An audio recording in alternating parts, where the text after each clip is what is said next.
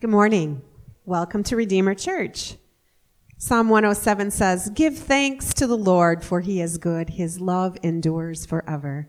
My name is Beth. I volunteer here at the church, and I'm so happy that you're here joining us. And this morning, we are going to be continuing in this teaching series, The Power of Hope, and Pastor Tim would like to tell us about that. Yeah, so I had two choices. One was an old Sunday school song, and one was a song from Pocahontas. So how many remember Pocahontas? Okay, how many of you remember old Sunday school songs? Okay, so if I said, the wise man built his house, okay, and then just around the river. Okay, so you both kind of have an idea there. Today, the message is titled, it's called The Hard Way, and we're going to be looking at what it means to have a choice in life between an easy way and a hard way, and how God often calls us to choose the hard way. In fact, actually, that God also often places the hard way in front of us as his ideal choice in life, in that the hard way is actually the way that God intends us to go. Have you ever been in a situation where you had to choose between an easy way and a hard way, and you chose the easy way, but the easy way ended up being very hard in the long run? Yeah, it's kind of like telling a lie and then having to tell another lie and then having to tell another lie and another lie and another lie. And the easy way actually isn't easy at all. It actually is very, very complicated. However, if you go the hard way and you take those first steps and you get through that challenge, it actually gets easier and easier and easier.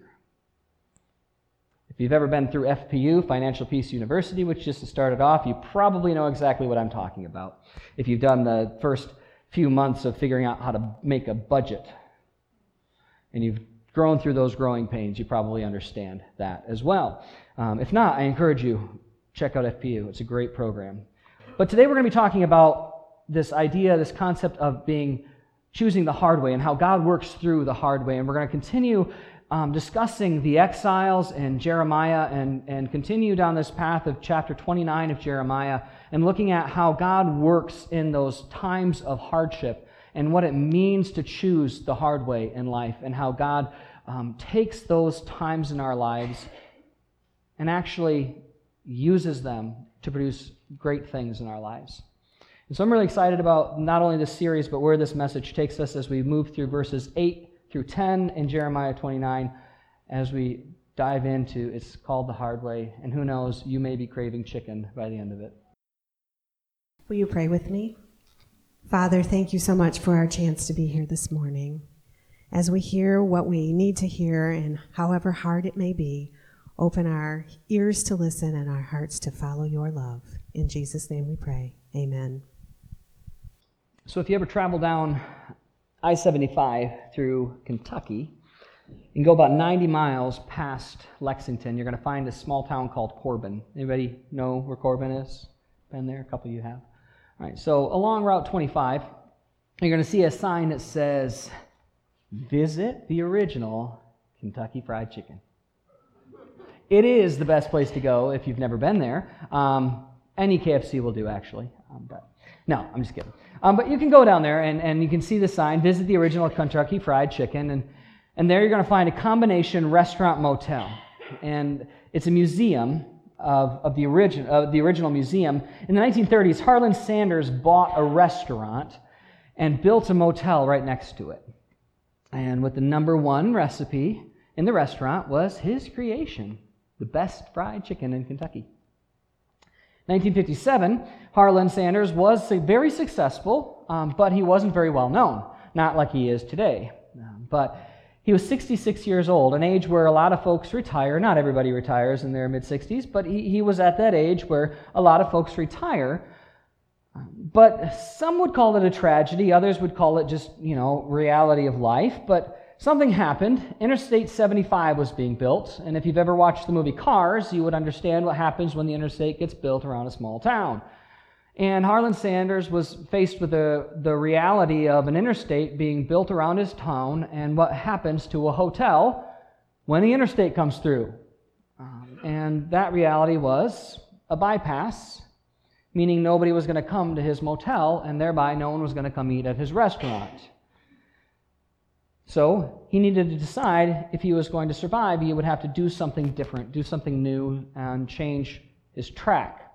And so he had to do something else. And so he sold his restaurant and the motel, and he went into the chicken spice business at 66 years old. And he started supplying restaurants in several states. And out of that little business of supplying that spice, he had this idea to start a restaurant that would serve nothing but fried chicken with his trademark 11 herbs and spices. And he decided to call it, do you know what he wanted to call that first restaurant? Kentucky Fried Chicken. I know, it's a trick question. I know. I couldn't help it. I know. But the rest is kind of history. And the sign on the wall in the museum down there in Corbin has his credo, one sentence that describes Harlan's work ethic. And it simply says, it's called the hard way. It's called the hard way, which is, in fact, the name of the message this morning. It's relatively easy to prosper in life if you're willing to be dishonest, if you're willing to violate the confidence of others, and if you're willing to prey on the weak, be underhanded in practices and business practices, if you're willing to cut corners, it's relatively easy to prosper in this life. And yet, all of these methods that we are so apt to condone in today's culture are also what we consider, some of the best business practices in our culture today as well, that get you to the top. It's more difficult to be successful by keeping our promises, by delivering valuable goods and services and rejecting shady business practices. It's tougher to be successful by maintaining excellent ethical standards, no matter what the cost may be. The easy way is, or may be, more profitable and speedy. The hard way often does take more time and is more demanding. But, in fact, if you think about it, the reality is as time goes on, we often discover that the easy way becomes harder and the harder way becomes easier. I know that seems kind of counterintuitive, but just stay with me here for a minute. As the years roll on, it becomes increasingly apparent that the easy way rests upon like an unstable foundation, while the hard way builds on a solid foundation. It's kind of like that idea of telling a lie and then building upon lies. It's shaky ground. In 1964, Harlan Sanders sold his now global business of Kentucky Fried Chicken, KFC, and to a group of investors that was led by none other Johnny Y. Brown Jr. He's a very well-known politician and investor, and he wasn't really a politician until he became governor, 55th governor of Kentucky, who also happens to be my first cousin once removed. But that's besides the point. He was my mother's first cousin. Today there are over 20,000 KFCs around the world, globally, around the world. But it all began with one man who said he was going to decide to take the hard way instead of the easy way. And if you're taking notes this morning on the message notes insert, this is where we're going to begin. In life, there are always two ways. There's always two ways. You can either take the easy way or you can take the hard way. And I know it's simple, it's common sense, but so many things in life are common sense and simple, and yet so easy to say and yet so hard to do. There's always the easy way and there's the hard way. And that's really what life itself is all about. The question that we're faced with is, what are we going to do? Which way are we going to go?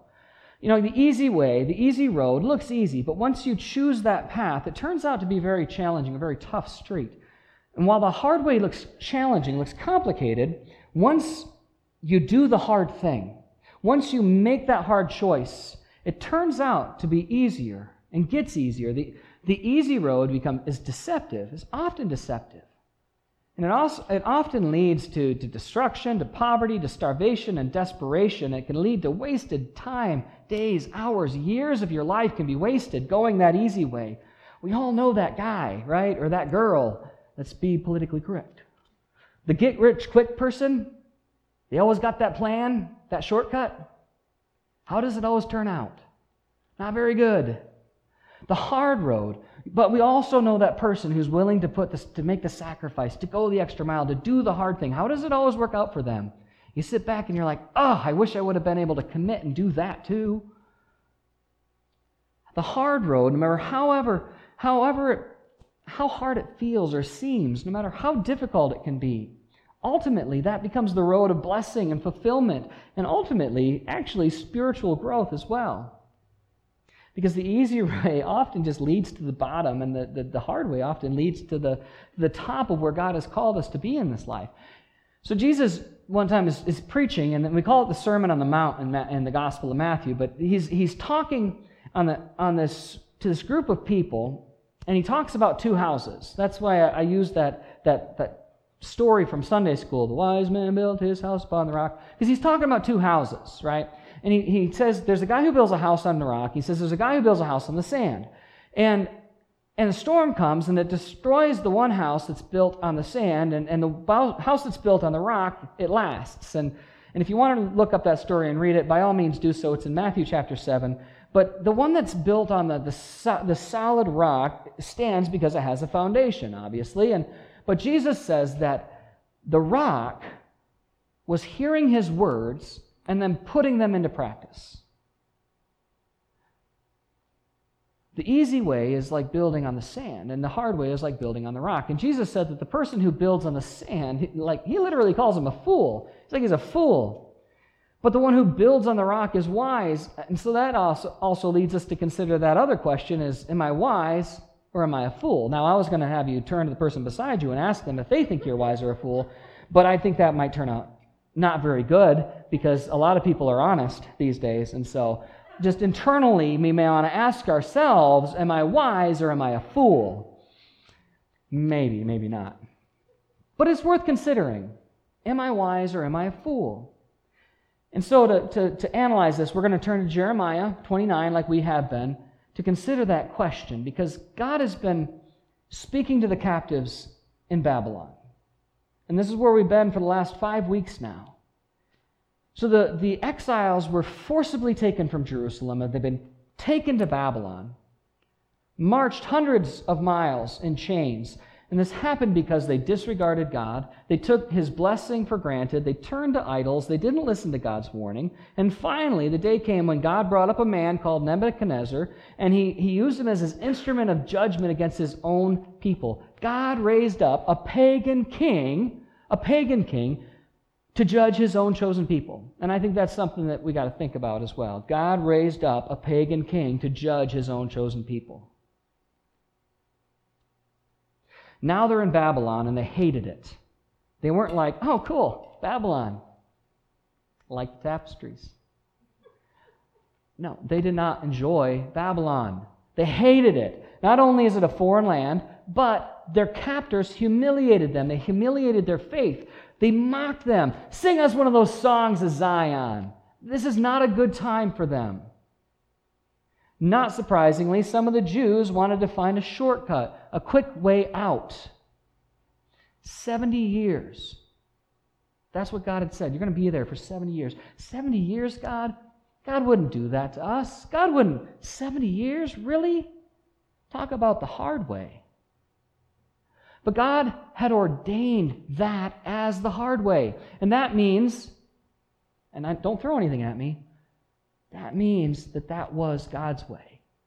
That the hard way was God's way, which means it was the best way. Even though it meant that his people would endure suffering, they would endure loss, separation, disappointment, and 70 years of frustration.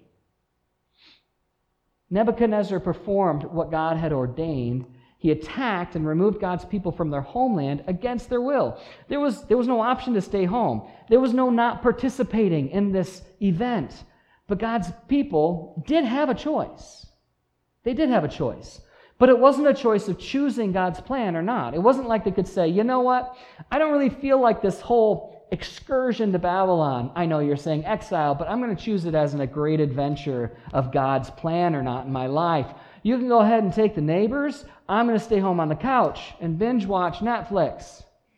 No, they didn't have a choice. It was die or be dragged off in chains. It was happening, whether they wanted it to or not. The choice that they had is the same choice that we have when crappy situations happen in our lives. When bad things happen to good people, when things happen that are outside of our control, they had the same choice that we have. And that is this: will I recognize God's hand working in what is happening to me? Will I trust that my Heavenly Father has a purpose in what seems like a bad thing that is going on in my life? Because it all comes down to this straightforward, simple, blunt question that I love you too much not to ask you to ask yourself. And that is this all-important question that we should all ask ourselves. Will I respond to God's plan for my life in faith and hope? Or will I complain and rebel in my heart? Because that's the question we have to ask ourselves. Because things happen that we have no control over. These hardships, these hard ways. Harlan Sanders had no control over I-75 coming in. No control. But he had responsibility over how he responded. How will you respond to God's plan in your life? Will you respond in faith and hope, or will you complain and rebel? That is the ultimate question that we have to ask ourselves when faced with this situation. The exiles had no choice. But it's easy to get distracted.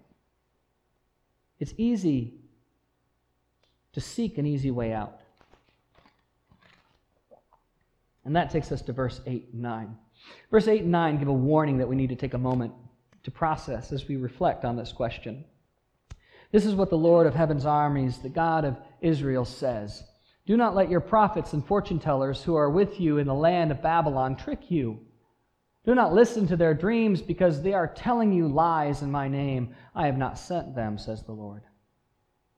We have to remember, as we face these challenges in our lives, that there will always be voices, always be people around us that we just shouldn't listen to. People that are going to lead us astray. In this particular case, in Babylon, there was this prophet back in Jerusalem named Hananiah, who shortly after this second exile, remember there were 3 exiles, 3 times the Babylonians came and took people away, but the second time there was this prophet, his name was Hananiah, and shortly after the deportation of the Jews, he boldly made some predictions, and there were 2 primary ones. The first one, he said that 2 years after this exile, King Nebuchadnezzar is going to return all of the gold that was taken from Jerusalem. And the second prediction, he said, God has told me that he's going to return all of the exiles 2 years later. Now you can imagine this message was very popular to the people in Jerusalem who had family members that were exiled in Babylon. Right? This is exciting because the last they heard from Jeremiah, they were going to be gone for 70 years. Word spread all the way to Babylon. Whoa, there's a prophet saying 2 years now? Forget all this about 70 years. That's crazy. We're going to be home in 2 years. That's only 24 months. That's exciting news. 70 years is a long time to be anywhere you don't want to be, no matter how you count it. 70 years. 2 years. If you were in that somewhere, or your loved one were in that somewhere, you would be glad to hear that kind of news as well. And that's why Hananiah was kind of like our famous prosperity preachers today who make lavish promises of health and wealth if we would only sow the seeds of faith and by sending money to some of our ministries. Dial 1-800-PAY-TIM and I'll bless you. Right? I stole the jingle from somewhere else. I can't tell you where. Copyright infringement and all. But, it's that televangelist, thing. That's that prosperity gospel thing. Like, I'll give you a shortcut. 12 steps to a perfect faith. No, that's too many. 8. No, 2. 1 step. Do this one thing and your life will be perfect. All you got to do is give me $100, free shipping on your second order. But that's the mindset, right? That's the mindset. Listen again to what God says. Don't let your prophets and fortune tellers who are with you there in the land of Babylon trick you. Don't listen to their dreams, because what they're telling you is lies. They're lying in my name. I have not sent them. The late Eugene Peterson offers this paraphrase. Don't pay any attention to the fantasies they keep coming up with to please you. You see, those false prophets and those prosperity preachers in our time, the reason why they exist, the reason why they're around and why they keep saying these things and doing these things is because we want to hear it. Right? It's true. They prosper because we have itchy ears for these things. We long for the easy way. We want the two-step process. We want the easy way out. It would gratify our desires, but here's the reality, folks. In the end, it's the truth tellers who prevail. In the end, it is the truth tellers who prevail. It always is. That's why you always see these guys on the TV and the media crashing and burning.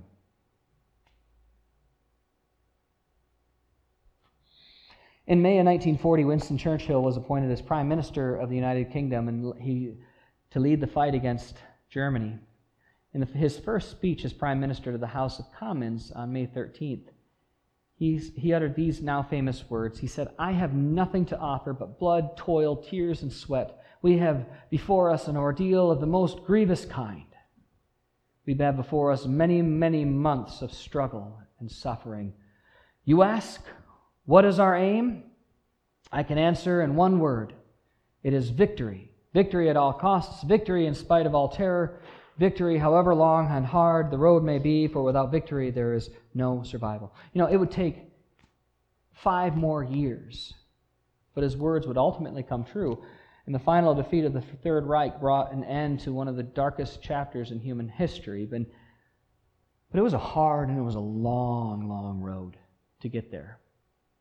I think that if we could go back to 595 BC, we would understand better why a man like Hananiah was so popular. The city was defeated, the government was overthrown, the people were deported, thousands of citizens were displaced. There was a puppet king who sat on the throne, and in a few years the Babylonians would return, finish the job. They were going to destroy the temple, they were going to burn the city down, they were going to tear down the walls, they were going to kill a bunch of people, they were going to deport the rest. Where a proud city once stood, there would be nothing but a wasteland.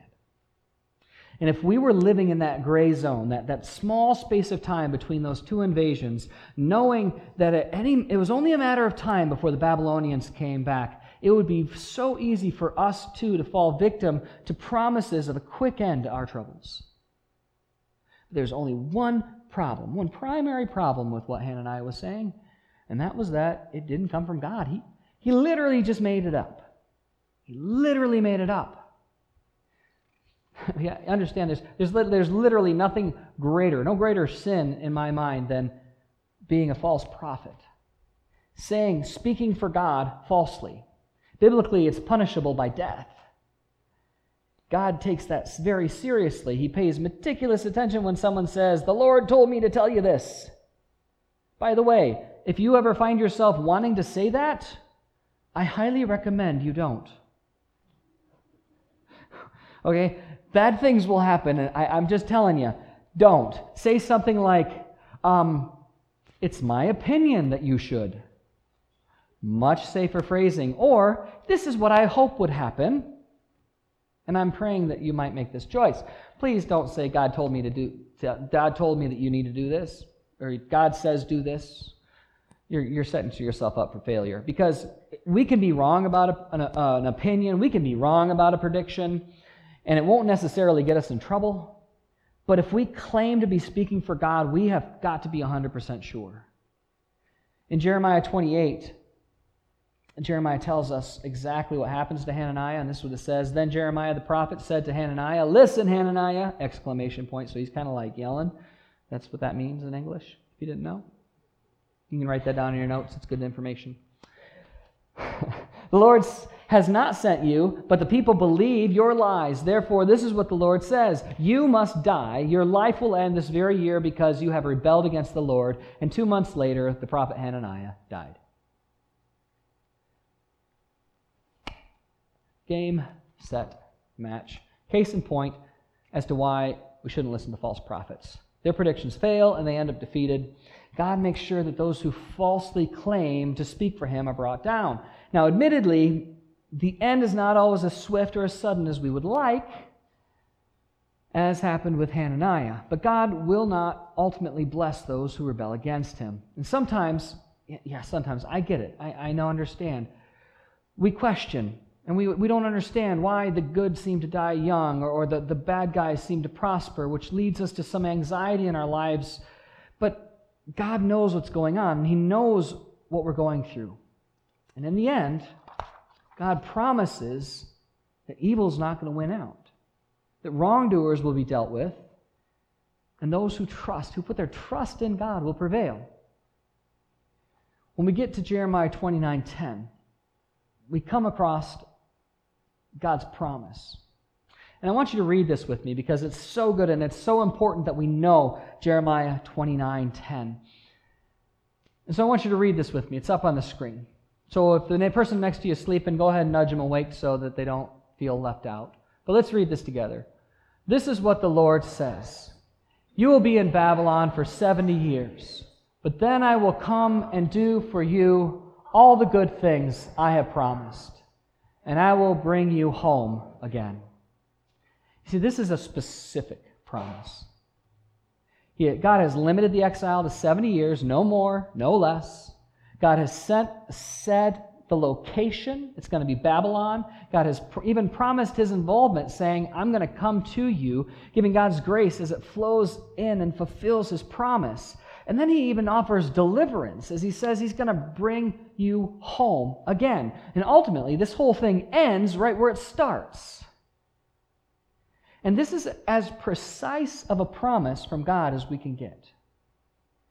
The only question that's left is whether or not the Jews will fight against God's plan or whether they're going to embrace it and make the best of it. Realistically, they have no options. They have no alternatives. They have no military power to rebel against Babylon. They have no leverage to buy their way out of captivity. And so it's like God's message is literally, wake up, people, face reality. You're in Babylon for 70 years, whether you like it or not. You have no control over the situation. Listening to the false prophets in your life isn't going to help. In fact, it's actually going to ruin the freedom that you have because they don't speak for me. They don't work for me, and they can't be trusted.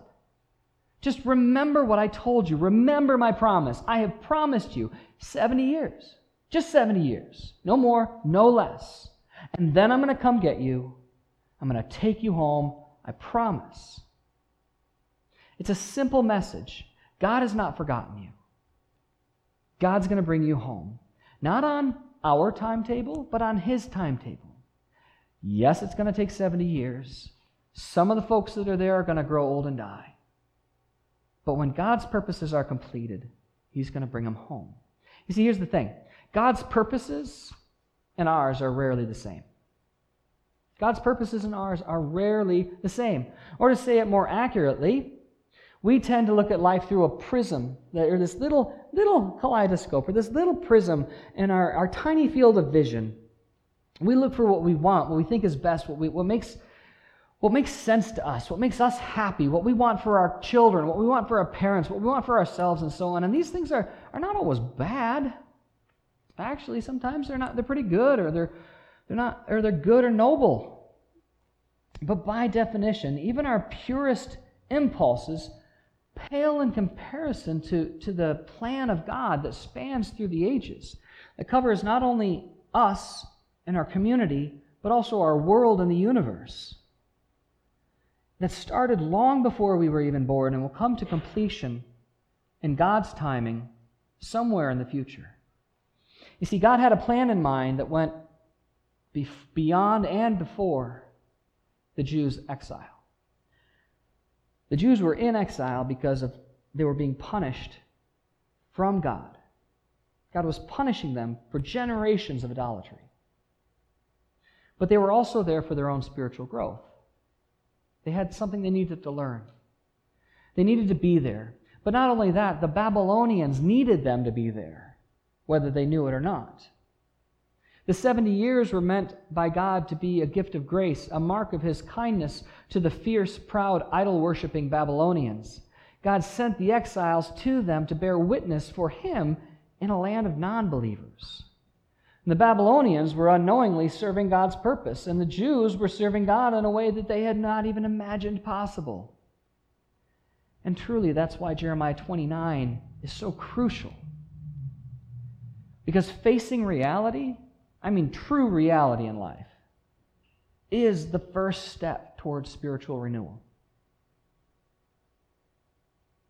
We can't get better as long as we live in a dream world of what used to be, or what might be, or what could be tomorrow. Our only option is to live in the present and do our best right now, right where we are, serving God and loving others in Jesus' name. Because sometimes we find ourselves in Babylon, in a place we don't like, and where our circumstances aren't likely to change. And honestly, this is where we find out, where we discover what it is we truly believe. And so where do we take that? Maybe you're thinking, in my life, maybe this marriage isn't what I hoped for. Or this job isn't what I thought it would be. Or this life that I'm living is just not what I expected. What this means, no matter what the Babylon you're living in, what this means is that God says it doesn't matter. It doesn't matter because we're called to live as though our lives, your life, your marriage, your job, your kids, your career, your whatever, is the one you're supposed to have. Because at this moment, at this particular time, right now, they are. They're the one you have. You may feel like an exile, but you're living the life that God has for you. And it may not be your plan, but it is the life that you have, and it is a life that He can redeem. And it may change tomorrow. Yeah, it can change tomorrow. It could change later today. But right now, in this moment, God is calling you to live in the faith and hope of God's plan for your life. You see, I started today by talking about the easy way and the hard way. And here's the point of that whole idea, that whole concept that I've saved till right now at the end. If you are looking for Jesus in your life, if you're looking for Christ, you won't find Him on the easy road. His way is the road filled with potholes and detours and construction ahead signs.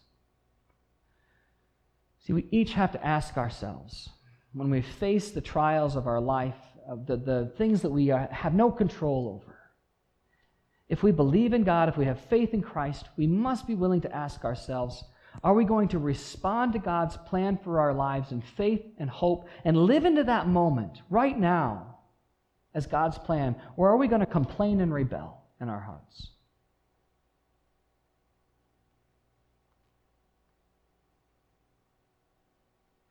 My prayer for you is that you would always rest securely in God's promise for your life. Because God promises 70 years, no more. And I will come for you, and I will take you home. Jesus promises. I have gone to prepare a place for you. Where I go, and I'll come and I will get you, in John's Gospel. But we have a choice.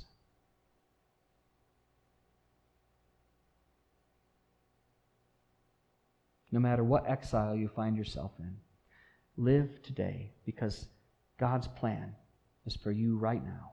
Let's pray together. God of us all, we are so quick to jump to the easy way out. We look for simple answers, the quick fix, the shortest path. But Lord, we know that you call us to a harder path, one that is set apart. We trust in you and your plans for our lives. We rest in your grace. God, we give our lives, our worries for today and our cares for tomorrow into your hands, into your love and care. Give us the ability, Lord, to live this day into your plan for our lives. It's in the name of Jesus the Christ, your Son and our Savior, that we pray. And everyone said, Amen.